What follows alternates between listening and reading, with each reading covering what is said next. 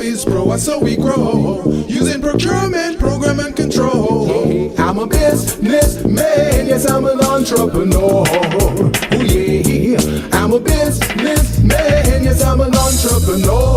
Oh yeah, I'm a businessman, yes, I'm an entrepreneur. Good afternoon, everyone. This is the Business Zone with Crystal and Coach Gilbert Buchanan, your small business paramedic. And today, folks, we're gonna have an amazing show.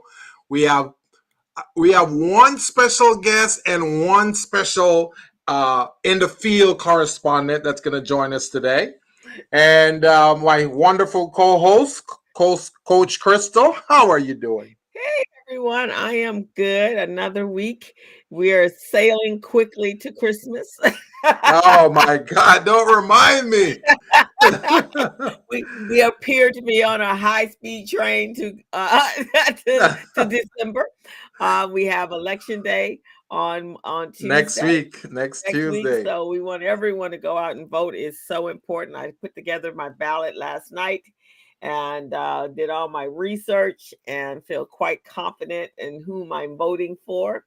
And so I'm gonna drive it to Norwalk, I believe. Oh man, you got to And go all the way over there. well, that's because I want to make sure it goes in. You want to and there make sure ain't it's safe. ain't nobody gonna touch it. It's not some long. See, in Norwalk, they have it's federal building. You just can't go walk up tampering machines. They can't start climbing buildings and jumping in and doing whatever they did on January 6th, right? So I'm gonna take a little ride on Sunday afternoon and before I start guarding and drop it in. Just drive it by, drop it in the box. Oh And man. come on back home and feel confident that on Tuesday that my ballot is going to be counted appropriately. I hear that. I hear that. It's amazing. We're such a high technologically advanced nation, but yet when it comes to our ballots, it's like mediocre. It cannot get that high value technological approach that it deserves. I don't understand what's going on with that. Well, it could if we weren't sure that people would be tampering with it from Russia or wherever. Russia is stretching its long arm and meddling in our elections as usual. We have too many people trying to destroy our democracy, so that's why. I'm sure we could, but can we trust it? Right? Can we trust that it's going to go where it's going to go? So I'm just going to. We have our ballots. You can drop. There's boxes everywhere. We actually happen to be quite blessed that we don't have all the shenanigans that are going on across the country.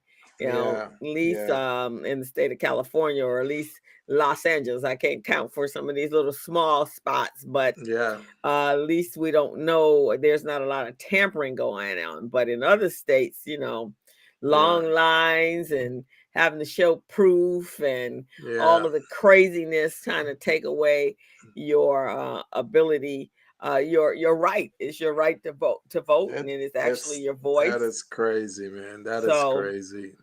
Very important. This is how I look at this. This issue can be resolved in a few seconds by those Supreme Court judges just making a declaration saying, "Hey, you meddle, or you do any of that stuff, you're going to jail." That's how they need to do it. They need to make that kind of ruling, but everybody's staying quiet. I think Carlos is trying to get in. He said the link does not work. So he's trying to use the link. Doesn't work at all. So okay. Is there another way that he can log in? I'm gonna put this in the chat, and then you can actually then you can actually send him the link. Okay. I'm gonna put it in the private chat. Okay. Yeah, I'll tell him. All righty, there it is. So you can copy that and send it over to him. Yeah, they could, except for, remember that guy that was in office about 5 years ago, a couple years ago? The orange man? Yeah, remember him? So, Yeah. well, Carlos is here. He's visiting. He's visiting in on the outside.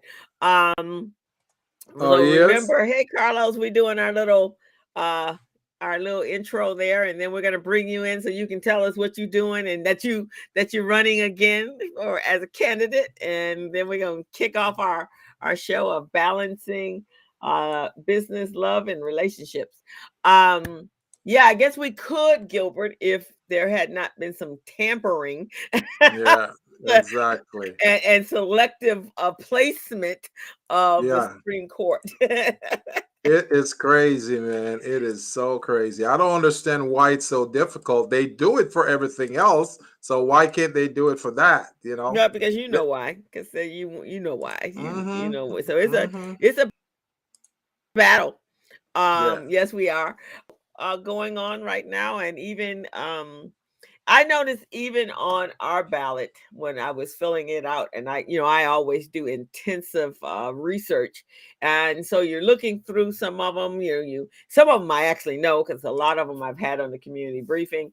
But some you go, okay, he sounds good, and then you go in and you go, wait, they just 10 minutes ago changed from being a Republican to a Democrat. What's that I, about? What's that about? So I had my criteria is what I was looking for, and and then who endorsed them and so forth and so on. So this is the midterm elections is really important, especially in the Black community. Our numbers are always very low during yeah. the midterms, and Hmm. we need to vote like we did when Obama was being elected and he was running, so Yeah. that we can make sure, because we got some critical stuff going on. Yeah, I The think there's some propositions going on out there right now that's very confusing to a lot of people. Right. I think Proposition 29 is one where they're trying to close down those dialysis centers, right? Yes.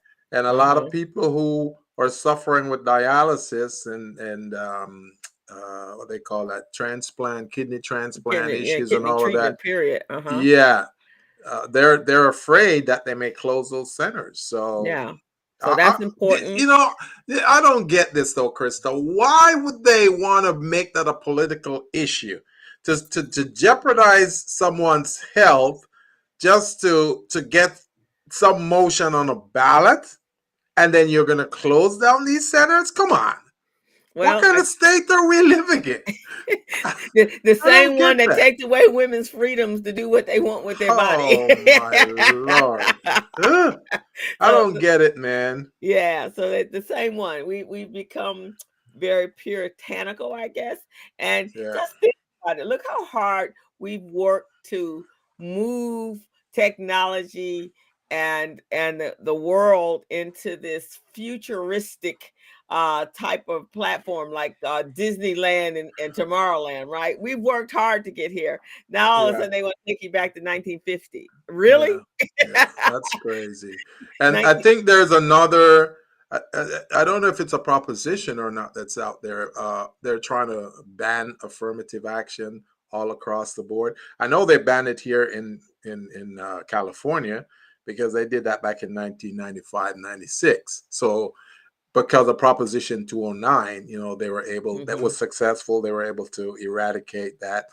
But for the whole nation, so they're trying to ban affirmative action for college as admission. So people who are trying So to go to school, and you know how they say, well, some people are well to do, they can go to the elite universities, and the ones who are not well to do from the hood, like you and I, mhm. we gotta they gotta give us some kind of allowances so we can get in there in order to balance the scale. So now they're saying, we're not doing that anymore.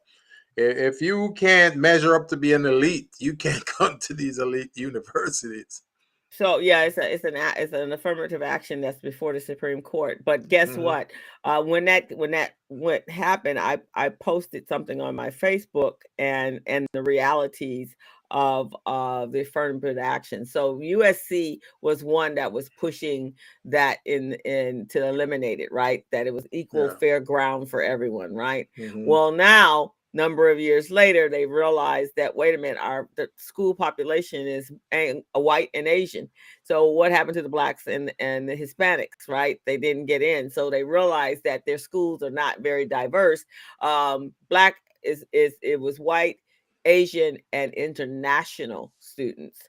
And so now they're like, oh, wait, that didn't quite work the way we thought it was supposed to work, right? And so, and the people that benefited most from affirmative action was not Black people or people of color. It was actually women, white women. That's who actually benefited the most from affirmative action. So, but see, even with USC talking about, oh, it backfired, it didn't work. We thought we were going to have diversity. Now we don't really have diversity. So now I don't think they cared about that at all. I think they care about the federal dollars that they're losing, because the federal agencies are the ones who pump the dollars into diverse universities. And they see they weren't getting that anymore because only maybe a handful, maybe 3 classification of ethnicities were attending their universities. Oh my God, our funding is being cut. We got to make it diverse again. That's what it is. It's all about the money. You follow the money with these entities. That's all they're about. So I don't think they cared about diversity. They care about their money. Just like with the Community Reinvestment Act. CDBG. Right. The CDBG is funding that every city with a population over 50,000 receive from Washington every year for beautification, to enhance communities and all of that. Have you ever heard about LA doing any of that? No. What did they do with that money? I know in South Central there ain't a whole lot of beautification. Exactly. So what did they do with that money? You see what I'm saying? They just play the game just to get enough money to pump it into other programs. That's what they do, man. And a lot of these nonprofits around here, I'm telling you, I can't wait to get my millions, co-hosts, because when I get my millions, I'm going to put a lot of these nonprofits who are supposed to be community economic development focused, I'm going to put them on blast. Because I'm going to do a lot of what they're supposed to be doing. I'm going to be doing that. And a lot of times they're behind a rock and a hard space as well. And we're going to bring Carlos on, especially since he's running for office. So he's probably has some inside stuff, or at least he knows he has a political philosophy here. Some of it is that the sponsors, since that's how you derive your money, they really take you through so many different loops and turns and you really. And a lot of times you have to shift from what you really believe and why you are actually why you even are supporting and existing as a nonprofit, just to meet what their needs are.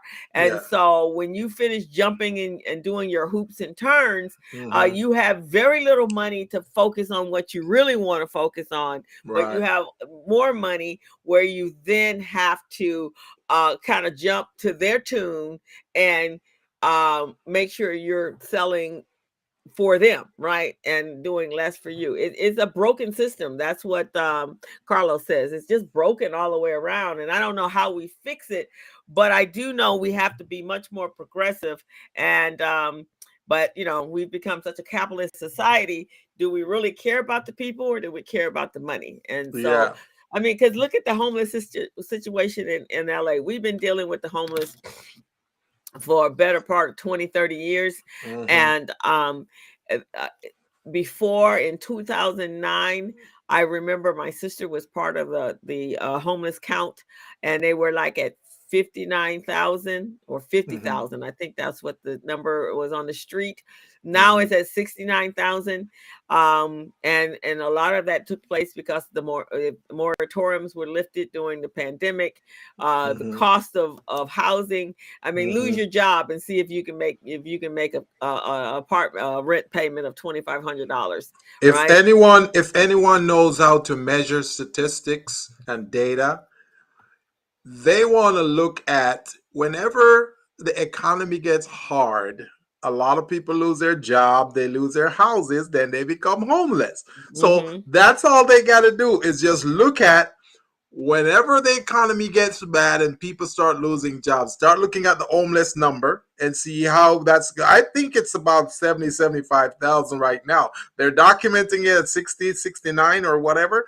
I think it's about 75. Oh, But I'm sure it is. And every year they didn't appointed this czar, that czar. Tons of money's been thrown at the situation, except for our building. We're gonna build all these houses, but they're gonna still cost you $3,000 a month to live in. Yeah. And they want you as a homeowner to put an ADU in your backyard and bring the homeless in your area. What the hell do I want to put homeless people? I won't even put some of my families in my backyard. What are they talking about? Putting people that we don't know in our backyards? Right. Why don't they use all these abandoned buildings that they have and facilitate that transition? It's crazy, man. Right. And then you hear this argument, which really kind of really irritates me, is that they say, well, a lot of them out there have mental illness. Well, you know what? If I had to live in the street, I am sure 10 minutes after that I'm going to be there, I'm going to be really going to have a mental challenge. Because, I mean, just the sheer fact that I got to live in the street, I'm going to have a mental problem. So they use that as like, oh, they don't really want help. They're meant, you go. Let's take you out your $175,000 job, take you out of your beautiful home, take you away from your car, and dump you downtown on Skid Row. Let's see how long you manage to balance your mental state of mind. Man, I tell you, man, it's amazing. We're gonna have to do like multiple shows on this, man, because we're just touching the surface here real quickly. So we have one of our listeners, 69mega.com, talking about the dating AI. And 84% I don't know match. So we got to check that out. So I think they're looking at the title of our show today, where we're talking about entrepreneurship, love, and relationship, how those can coexist and how it will work. So let's let in our field correspondent, Mr. Carlos Garcia. Yeah, let him tell us what office he's running for, yes. and how he gonna go about solving some of our problems. This is your reporter out in the field, man, just jumping out of the skin with Ladies and gentlemen, this is our official field correspondent, Mr. Carlos Garcia from FYI Technologies.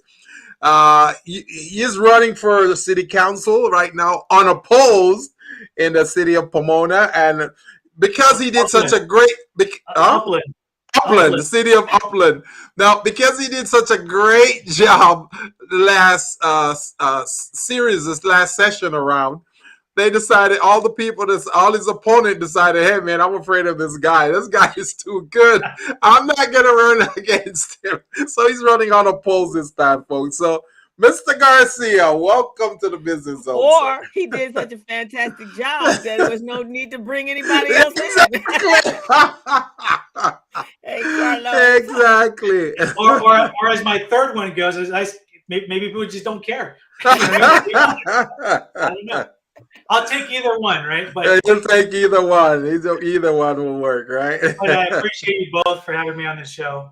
Hey, man, it's always a pleasure. But you know what? I noticed your beard and your hair is getting whiter, man. Did those few months in office kind of did a number on you? What's going on? So let me tell you, I actually, if you remember, we had this conversation. I came in halfway through the term. So I took over halfway through the term. I've served for 2 years. Yeah.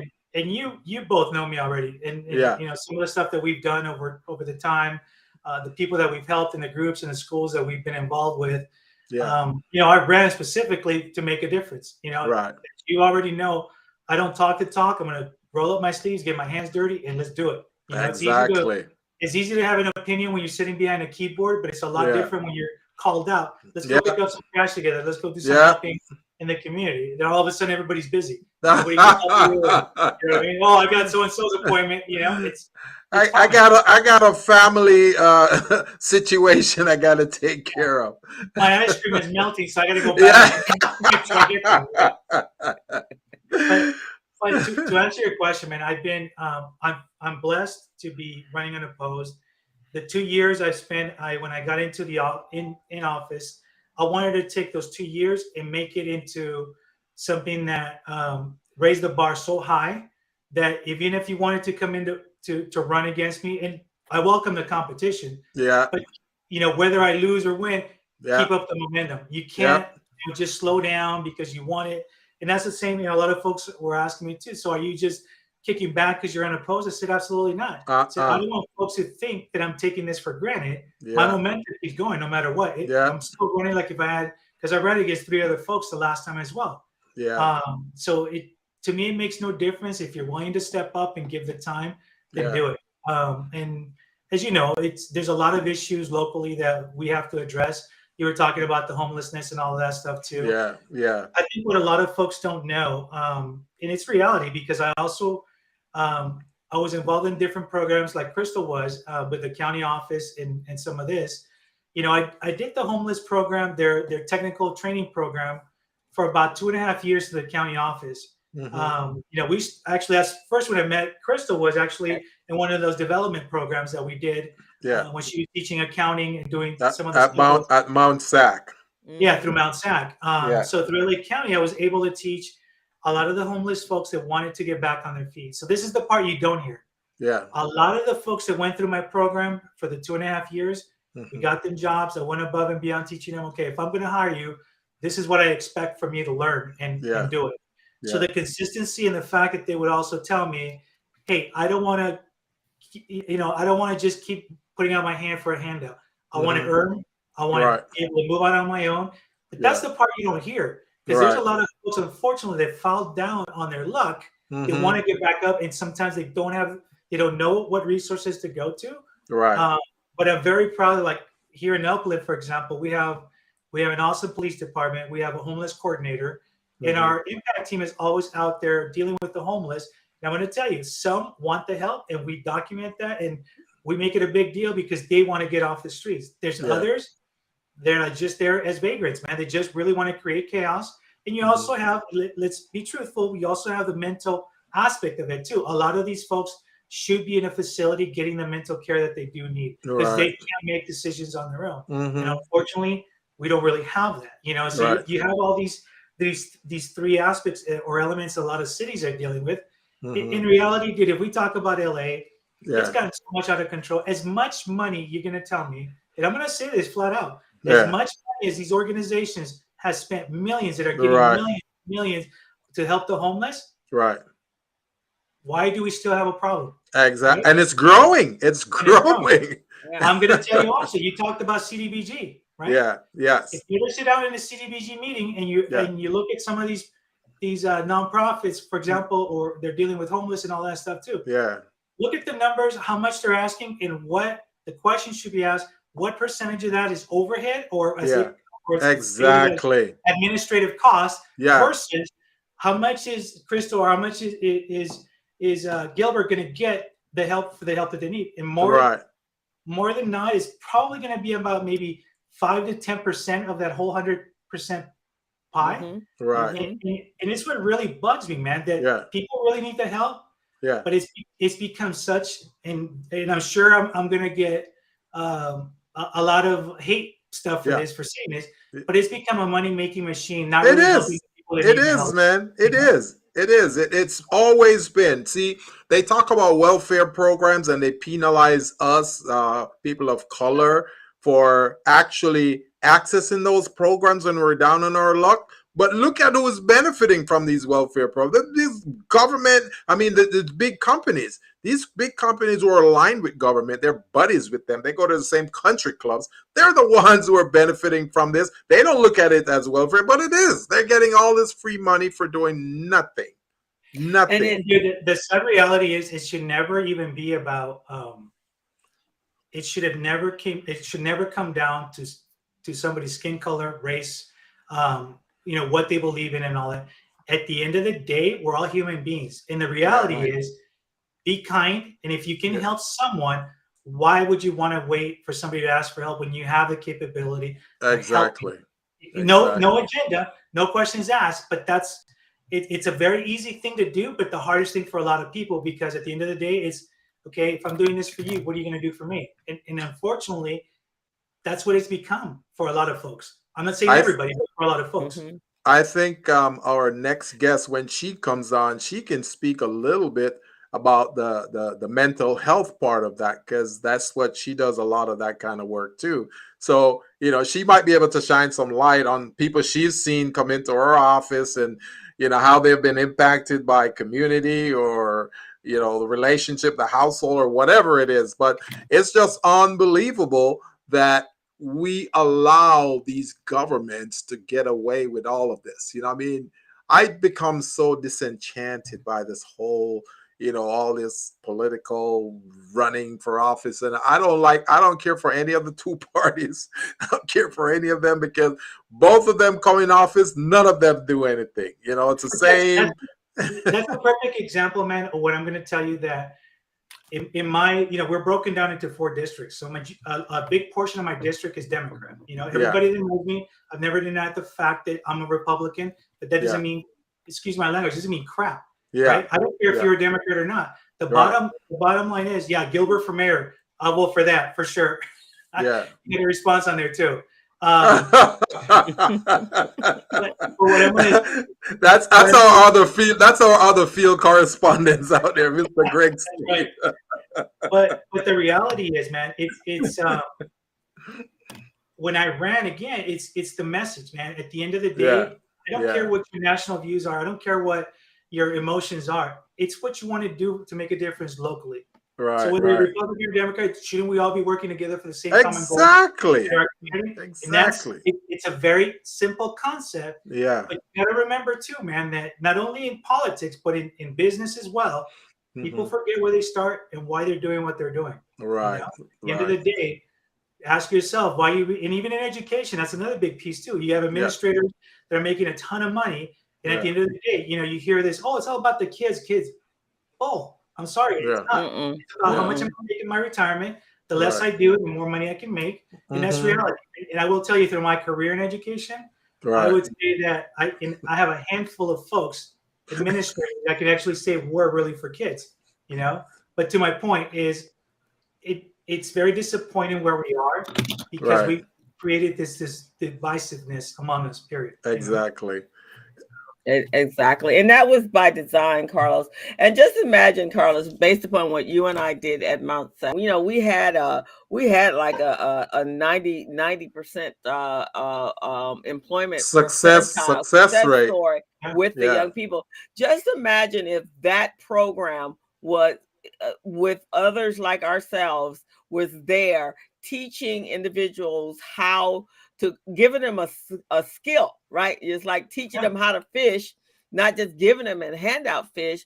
And I remember when I first started, and one of the things that part of my curriculum was that at that time it was like 150,000 bookkeeping and accounting positions open for hire. And it's always up there. Right now it's almost 200,000 jobs. Now imagine if all of the community college was teaching and helping extract people off of social services, giving them a skill, helping, and job ethics and working and how to work in a company.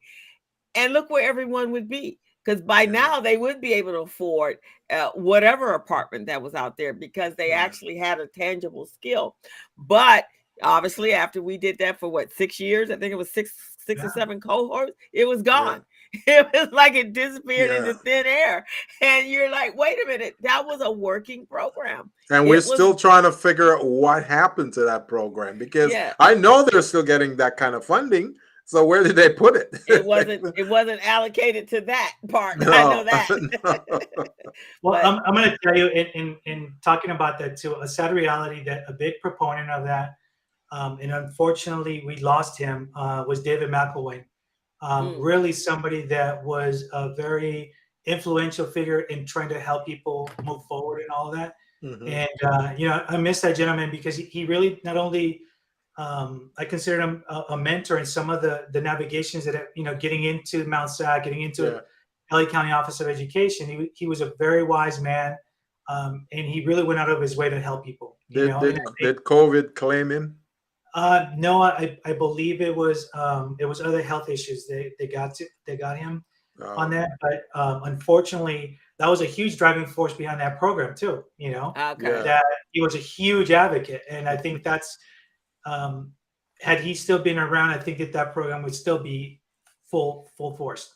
Yeah, and that's what we're looking at. I think when we talk about a progressive and an effective politician, is bringing in those kind of programs that will solve the problems that we have. We are all business coaches and educators and so forth, and that's what we teach, right? If you're going to start a business that's going to solve a problem, difference, make a difference in the marketplace, in the community that you live in, and I guess that's what we don't see.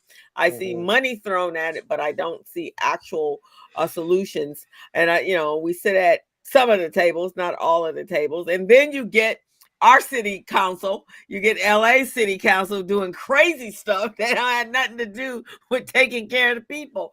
Talking about racial stuff and racial slurs and remarks and all of that. I think we should open a cohort for just common sense, like the do's and don'ts of the. Don't be stupid or get that label, because you're going to get that certificate at the end of the day. I think so too. Our other field correspondent, Mr. Greg Sneed, said rum punch at the city council meeting will ease the conflict.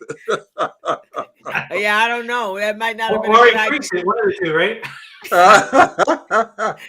That might not have been a good idea at that city council meeting. Or maybe it may have. I don't know. Well, we definitely want to wish you the best of luck. And since you're the only one, I'm sure. So what are some of the things that you were able to accomplish? You've been there 2 years now.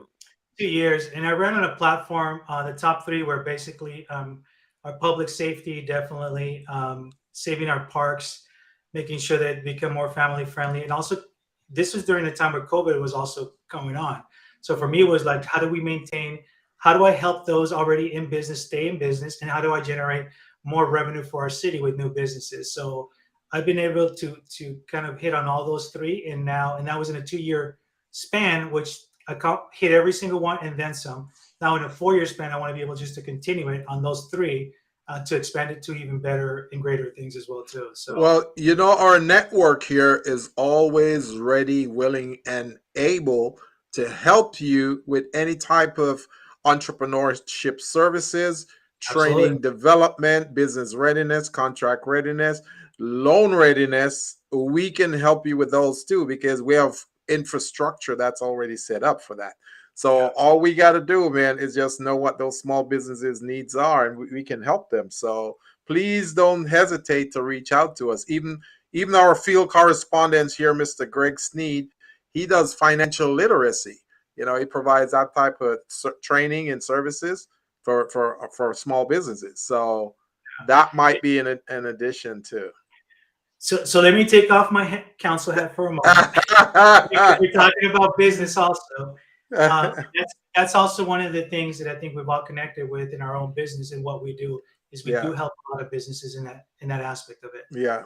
So it's again, I feel very blessed that my journey came across both of you guys. We've done some great things together and continue to do some great things together. And I just hope that as we get ready to close the year and open up the new one, that we just keep blowing up and blessing people where we can, and do what's best for those folks starting out or wanting their own piece of the pie. You know what I mean? Yeah, definitely. And the thing is, many of these businesses, they want to start a business, they want to run their business, they want to expand their business, but they don't really have the knowledge and know-how. They don't know where to go, what to do. And that's where, we combining our resources together can assist them and get them to that place. So just remember, man, Crystal, myself, Greg Sneed is there, and even our guest that's coming up, Miss Yeshiva, she and you'll hear her speak about what she does too. She is phenomenal. As a matter of fact, I think she'll be a big asset to your area as well too. So once you get in that city council seat again, you can look at some alternative ways of solving some of those small business problems. Now, how many city council members do you guys have? We've got a total of 4 and then 1 mayor. Oh, okay. So that means if there's a tie between city council members, who break the tie? The mayor? That's a very good question, man. I don't know. Because usually there should be an odd number. There should be about 5 or 7. Do you see what I'm saying? Yeah, well, that's why I think you have the mayor would probably be the deciding factor. I'm not 100% sure, but I would think that would be the deciding vote for sure. Right. Because let's say the mayor has an initiative, right? Some of the city council members don't agree with it. Then you're gonna have some agree, and let's say you have 2 that agree and 2 don't agree. Now there's a tie, there's a stalemate. So that's why there should be 5, at least 5 or 7 city council members who can break the tie. Well, even though he's the mayor, technically he's still somewhat of a council member, so he's that deciding factor. And you're talking about that right now. We currently have a Measure L, which is a 1 cent tax increase. We put it for vote to the people. 1 cent or 1%? 1 cent, which is 1% of a dollar, right? For every dollar, it's a 1 cent tax. Yeah, I hate those.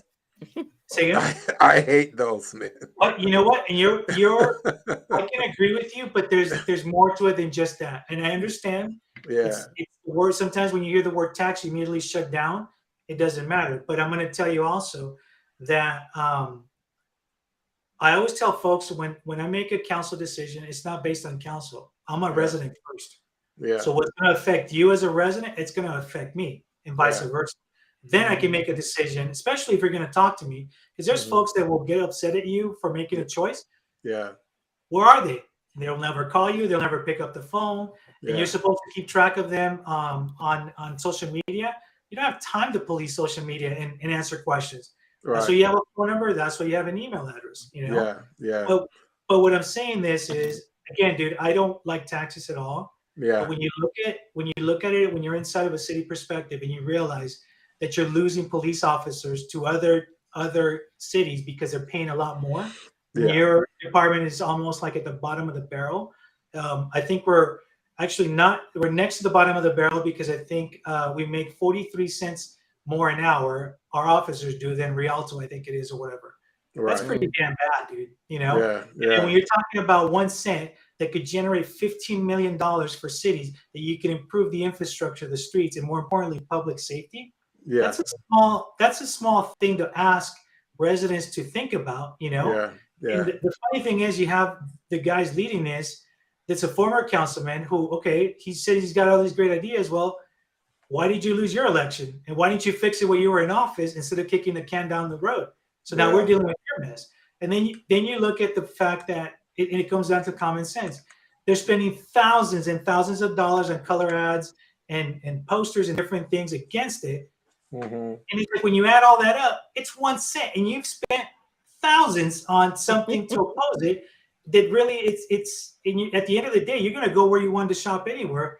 But now, instead of me giving it to another city on that tax, why don't you want to help your own city so we can get the results and the things that we need? You know what I mean? That's penny wise and pound foolish. Like Greg says, common sense is not so common. It is not. That's really what's going on there, man. What's the population in Upland, Carlos?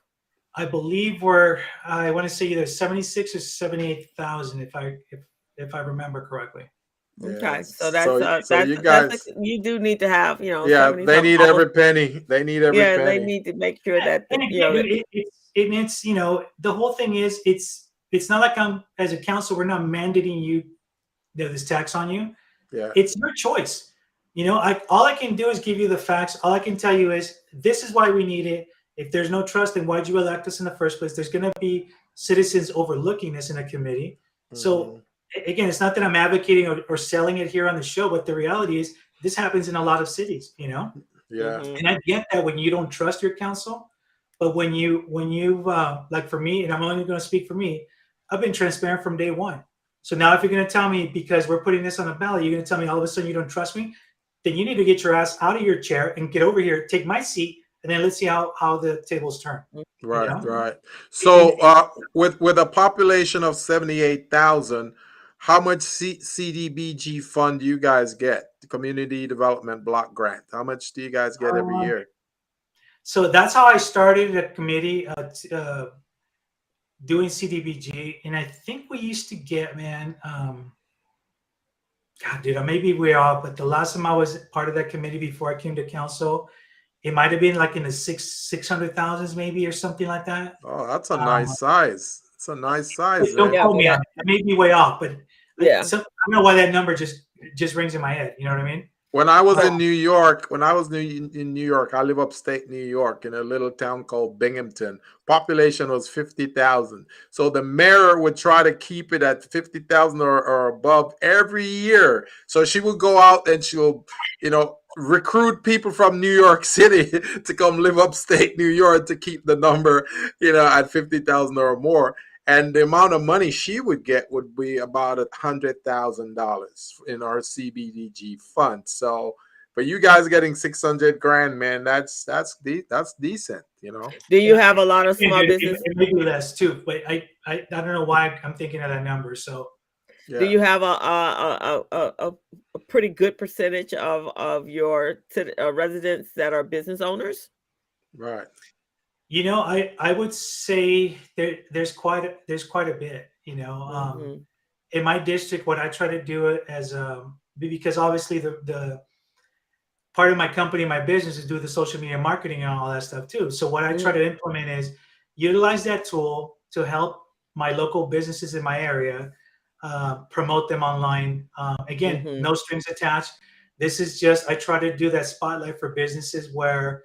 Like we have a printer, a cartridge company here that, man, people can get 30 to 40% off their cartridges for toners and all that stuff for everything. So why wouldn't you use that?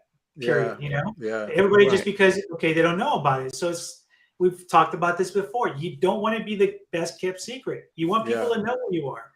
So that's what I try to do. Yeah. And that's what I try to do with my platform is utilize the tools that I already have to be able to help some of our business owners thrive and just kind of show them, hey, there's other ways for you to get, some exposure out there as well too. Because some of them are busy enough trying to stay afloat. COVID did a number on a lot of these guys. Oh, yeah. Some of them are just barely starting to turn the corner, trying to get back. And the last thing I want to see is just empty buildings, dude. It's not a good thing.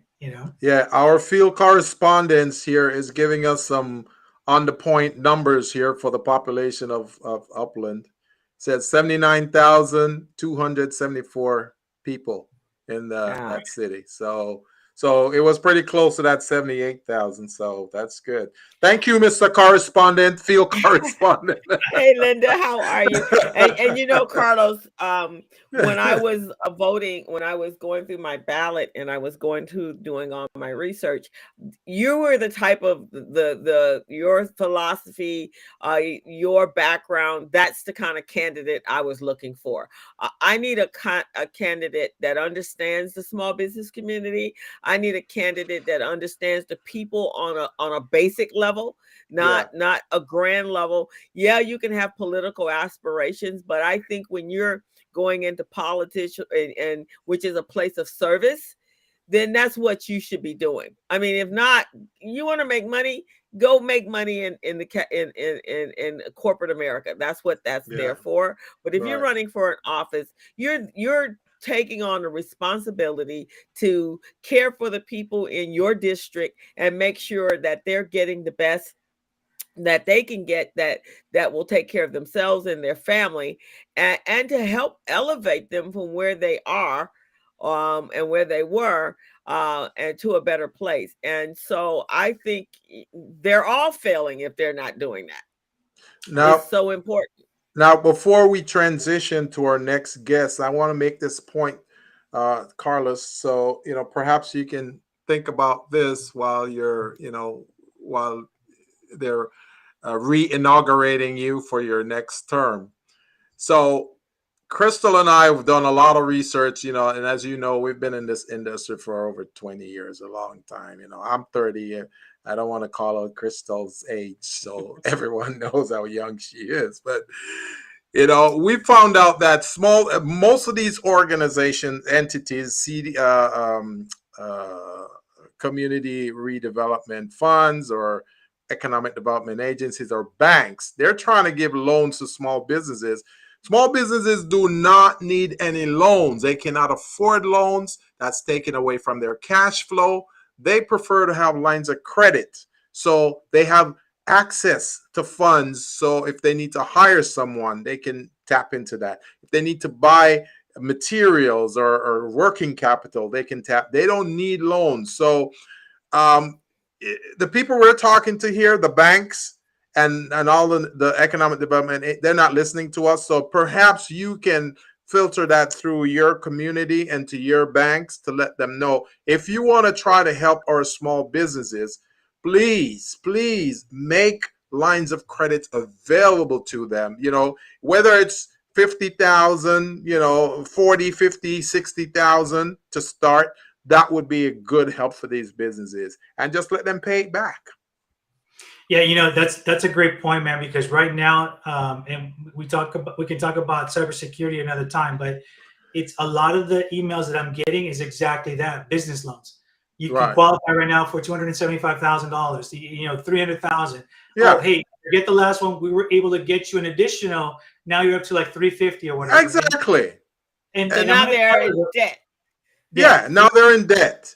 But in fact, so far in debt that if we do go into a recession, they're going to be devastated. But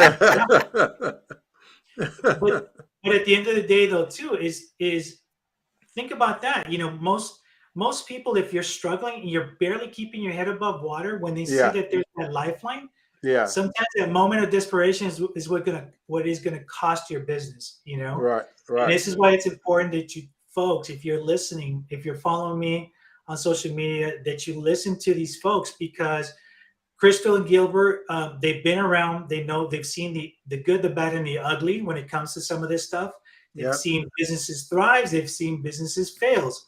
And at the end of the day, would you agree with me? It's those moments of desperation when people don't have where to turn to or who to turn to, that they end up making that crucial mistake that just ends up haunting them forever. Right. And we can just throw this in real quickly. The pandemic that we saw back in 2020 is a big example of that, because many of these small businesses, they didn't have anywhere to turn, any alternatives.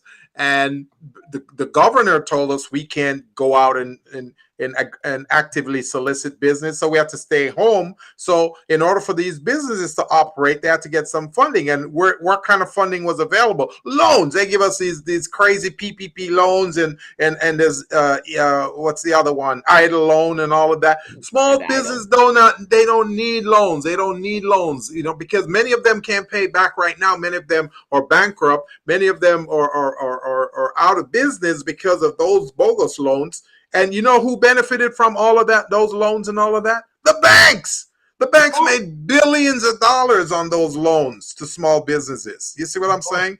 So the president, from the president to governors to mayors, city council members, we just want them to recognize that strategy and that approach is not helping small business. It's killing small businesses. So make lines of credits available or some grants available for small business if you want to help them. And we'll see a difference. And educate them also. When you make lines of credit and grants available, educate them on the proper usage of those resources. Exactly. Well, that's where the financial literacy comes in, and not just hand them a loan, which is kind of where they are. And the other people that made big money on that was the very wealthy companies that were able to get the PPP and were given total, completely 100% forgiveness. And so that was just free money for them. And they're doing extremely well right now. And on top of the fact they didn't have to pay taxes because of the former president's tax reform law. So, I mean, they made out like bandits. And of course, the people, again, got shot in the foot. And there you have it. So, but I do want everybody to know, go out and vote, because it's so very important. Your voice is your vote, and it does count. If you don't vote, then we have a problem. And actually, if I can say, if you don't vote, don't complain, because you had every chance to also make a difference. Exactly. My field correspondent saying, "Watch out, Gilbert, they're coming after you." Make it. Well, Carlos, it's been awesome, and of course, don't leave us, Carlos. Stay on, because we like your input also. Yeah, I'm going to stick around. I got to go pick up my kiddo, but I'll be right back. Yeah. All right. Thank you, guys. All righty. So we are ready. We are going to bring our guest on, and we're going to be talking about, as we said, this is a great transition into our other guest. Right, because along with all of this political stuff, now we're going to talk about balancing life and love and business. a little happier conversation. well, those loans that those small businesses got really affected their relationship at home too. Right. And so talk to our guest, and let me pull up while I'm getting her, and then we're going to bring her in, and I'm going to make her the center of the attraction. She said, all right, there we go. So Yeshiva Davis, she is a licensed marriage and family therapist with a BA in communication and a minor in both psychology and English from Framingham State University. She helps people address depression, anxiety, anger, childhood traumas, stage of life issues, family and couple relationship problems. So as you guys know, this is what our topic is for the next couple of months to the end of the year, on how do we balance relationships, our entrepreneurship, our business. It's like a judge, and I assume she's not going to have all of the answers, but we should be able to have a fantastic conversation on what we're supposed to be doing. Welcome, Yeshiva. We are so happy to have you. Thank you. I am happy to be here and happy to dive into this topic. Because it's a really important one. And I was listening to your conversation with Carlos, and the thing that came to mind to me is homelessness is the symptom, right? Mm-hmm. The problem is high rent rates, low wages, and low inventory. So I think people spend money on the symptom instead of putting the money towards the problem. And that's why the homelessness rate is increasing year over year. That's just my 2 cents. Yeah, which is true. It makes sense. Yeah. I mean, 1 + 1 = 2 in that case. Yes. Yeah, exactly. And even that, when we talk about healthy relationships, all of that stress of trying to live today is so difficult. And a lot of us as entrepreneurs, the reason we are entrepreneurs is because it gives us more control of how we can make our money, right? We're not limited to a 3% increase. It's based upon how we work, but that means we got to work a lot. That means we have to work a 3% increase when inflation is 4% a year. So that we're behind the 8 ball. Still behind. We're not working for ourselves. And, as an entrepreneur, I understand personally how difficult it is to balance business, love, and relationships. And I think that part of the issue is the things that make an entrepreneur successful, or the things that drive the kind of person who wants to be an entrepreneur, are also the things that can get in the way and make you difficult to be in a relationship with, right? Yeah, so for me, and I think for other entrepreneurs too, I can get singularly focused. I don't hear anything. I don't see anything. I can spend, 6 hours. I haven't eaten. I do drink my water though. I haven't eaten. And, the next thing I know, I'm missing calls from my mom. I'm missing calls from my boyfriend. I'm missing calls from my niece. Yeah. And they don't like that. People don't like to be ignored. They like to feel like they're important to you. And when you ignore them, then it kicks up problems in the relationship. Right. So, now, as a therapist, Yeshiva, I'm sure you've had people walk into your office who turn out to be entrepreneurs, and they're going through certain types of issues and challenges. And what are some of the most common? And you don't have to name names or anything. This is all confidential and all of that. So what are some of the challenges that they name as being something that's getting in the way of them having a good relationship at home, and then having that relationship with their business? Well, I think one of the major things is time and the partner not feeling as if they're getting enough, and the relationship then stalls. Right. Because in order for it to grow, you need to spend time, you need to talk, you need to create what's called love maps. And a lot of that is not happening if the entrepreneur is working 15 hours a week and then goes home and then works a couple more hours.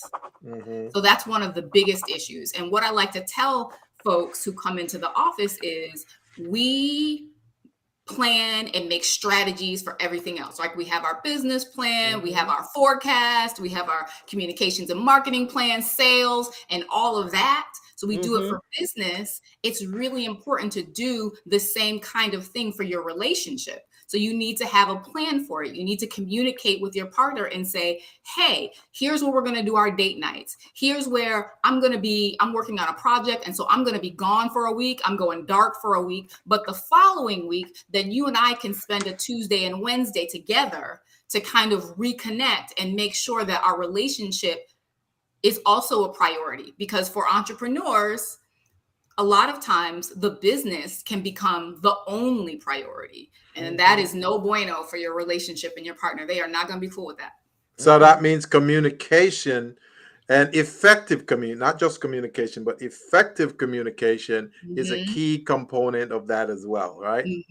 Effective communication, meaning as someone in a relationship, being open to hearing what the other person has to say and listening to respond as opposed to listening to react. Right. So when we're communicating, when we're talking to people and we're having a heated conversation, all we're thinking about is what we're going to say next. And we don't hear what the other person said. Yeah. You're not even focused on hearing what the other person said, right? No, you just want to one up the other person, and you're trying to win the argument. When the reality is, if you're at each other's throats, no one's winning. Right. So the win is I heard you, you heard me, we understand each other. Now let's come up with a plan so that this kind of thing doesn't happen again in the future. I'm not trying to pit the two groups against each other, but who do you find when in therapy, who do you find listen more to respond versus listen to react? Men or women? Who listens to respond? You know what? It's really more about the person's history and how they grew up and what their models were versus men over women. Right. So if you grew up in a place with a lot of yelling or people weren't listening to each other, then listening for what? Like, I'm just trying to get my point across. That's not what we do when we're communicating. Right. You know, based on my involvement with these types of folks, what I realize that women do that more than men. They listen to react and respond instead of listening to understand and then trying to work things out. They just want, well, I feel this. This is what I feel. I feel like this, and that's all you're hearing instead of dealing with the issue itself. So, and that's just my unofficial. That's your personal experience. Yes. So I just wanted to know as a therapist how you saw it. So, but go ahead, Crystal. I'm sorry. But I would also think that could be a trigger, right? I mean, well, first of all, we're a product of all of our experiences. Yes. So if we've never had one, as you said, if we've never had a role model on how to effectively listen, but at the same time, we've been in relationships that we've been over talked over, and our feelings and our emotions have been overlooked, then if we don't get that solved, we don't go to a you, right? And then have you help me determine that, wait, this is from a past relationship, this is not from this relationship, then I'm never going to fix that, right? So when we get into an argument, my thing is, oh, that's that dude last time. That last dude did that to me. And now emotional damage. Yeah. The last dude did it, or you're kicking up some old feelings because your dad walked out on you and you have issues with abandonment and you don't know that. And it shows up as, anger or frustration or sadness, Yeah. Rhonda said unofficial Gilbert. Right. But I like what Greg says is that if you learn how to function in a working relationship at a younger age. So, and I don't know if we're taught that as teenagers, right? Like when we first get into dating at 15 or 16 years old, our parents are talking to us about safety.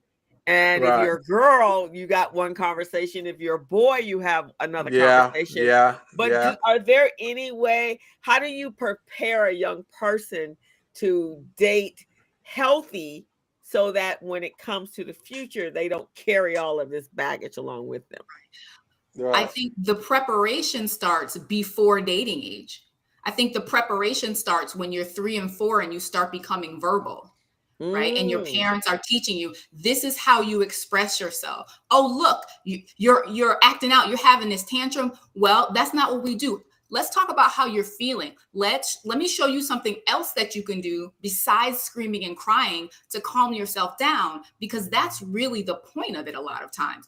I'm 4, I don't know how to soothe myself, and this is the only way. So as adults, if we start teaching kids that early and they're using it throughout their lives, then by the time they get 16 and they're ready to date, they've already got those skills under their belt.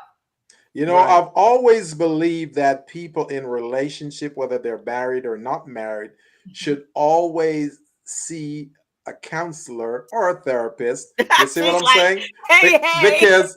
Because this really helps people to better understand several things. Why they think a certain way, why they behave a certain way, when they listen to you, what they're hearing instead of what you're saying. Because some people hear some stuff you're not even saying, and you go, how did you get that out of what I just said? So that's another thing. Now, Greg had a question. You on the road with me, Gilbert. That's what I'm talking about. Just remember, I had a little background in counseling in grad school. So now, Greg had a question, which I think is very interesting. He said, which is tougher to replace, the business or the spouse? What do you think? Ooh. That's a good one, right? It depends on how well your business is doing and how well you get along with your spouse. But here's the thing. I know as an entrepreneur, and I've been in business for over 30 years, and I have a relationship here and there. Never been married, mainly because my focus is always on my business, and then I always have multiple businesses, so I'm not just doing one thing. So when I meet a guy, and when I first started my business, everyone that I knew was working a 9-to-5 job, right?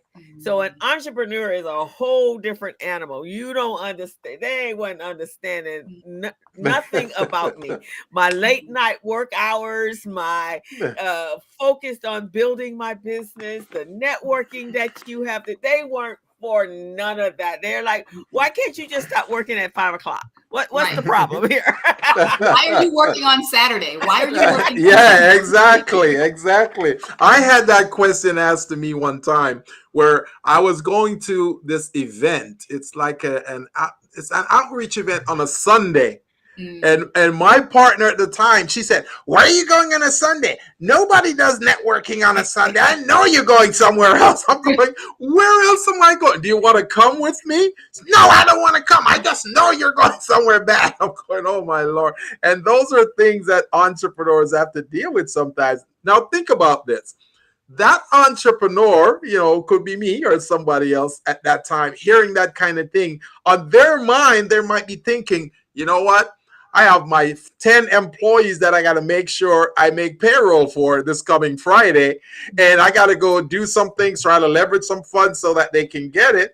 And this person's yelling at me here about, what I need to do. that's one of the times when the entrepreneur will probably choose the business over the partner. You see what I'm saying?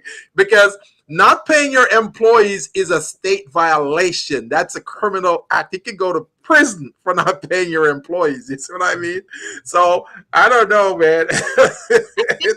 I think in these relationships, like when you're in a relationship with an entrepreneur, what's so very important is to almost over communicate and also to be very mindful that dating an entrepreneur or being married to an entrepreneur is very difficult. Because people do want to spend time with you, and it's important to empathize, right, and to hear people out, even if you don't necessarily agree, right? Because working 12, 14-hour days when you're in a relationship with someone is super hard. I think if you have the opportunity, it's nice to choose someone who understands an entrepreneur's life. Right. So when you get into a relationship, they get it.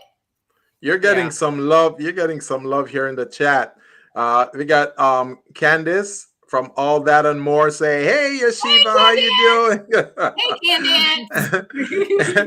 Candice. And then we got Linda Sam saying, "Hey, how you guys doing? Video connect is perfect for therapy." Yeah. So, now, Linda made a couple of statements. She said she feels that a therapist should be a necessary part of your budget, your family budget, especially. For sure. I agree. Yeah. I agree. Yeah. And Linda has a program. She does a podcast as well, where it's all about married couples. She recently married a couple years ago, and so that she realized that marriage is tough, and she's an entrepreneur, and I believe her husband's an entrepreneur, and Candace, she's an entrepreneur, and her husband works with her, and that's some of what I have found is when I've had a mate that was in somewhat the same field, or we did some work together, for a while that was good. We had a common ground. We had a common conversation that we could have. But of course, when it broke up, there was a whole different ballgame. But but I will say this, and this is something that I've, as I've been in business for a long time, and Yeshiva, your input is great. Great for this is having a balanced home life. Where if I'm working all of it, someone just said, "Baby, you need to stop. We need to, let's go on a vacation." That's important to our self-care and our health, right? It's critical. It's critical. That's why I think couples in general, but particularly couples who have an entrepreneur as one member, need to have like a couple's business plan.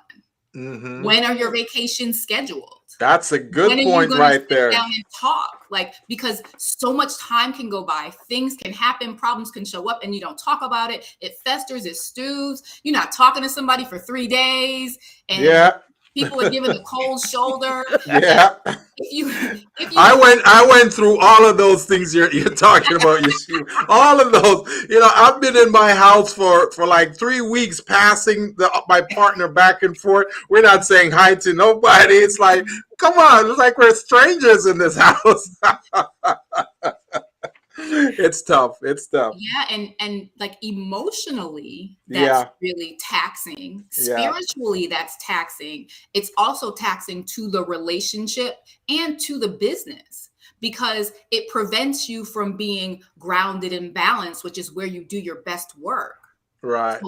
Back to this plan. It's like, when we have a fight, how are we going to handle it? What are we going to do? Exactly. I love that. See, and these are things, if we both parties go to a therapist or a counselor, we can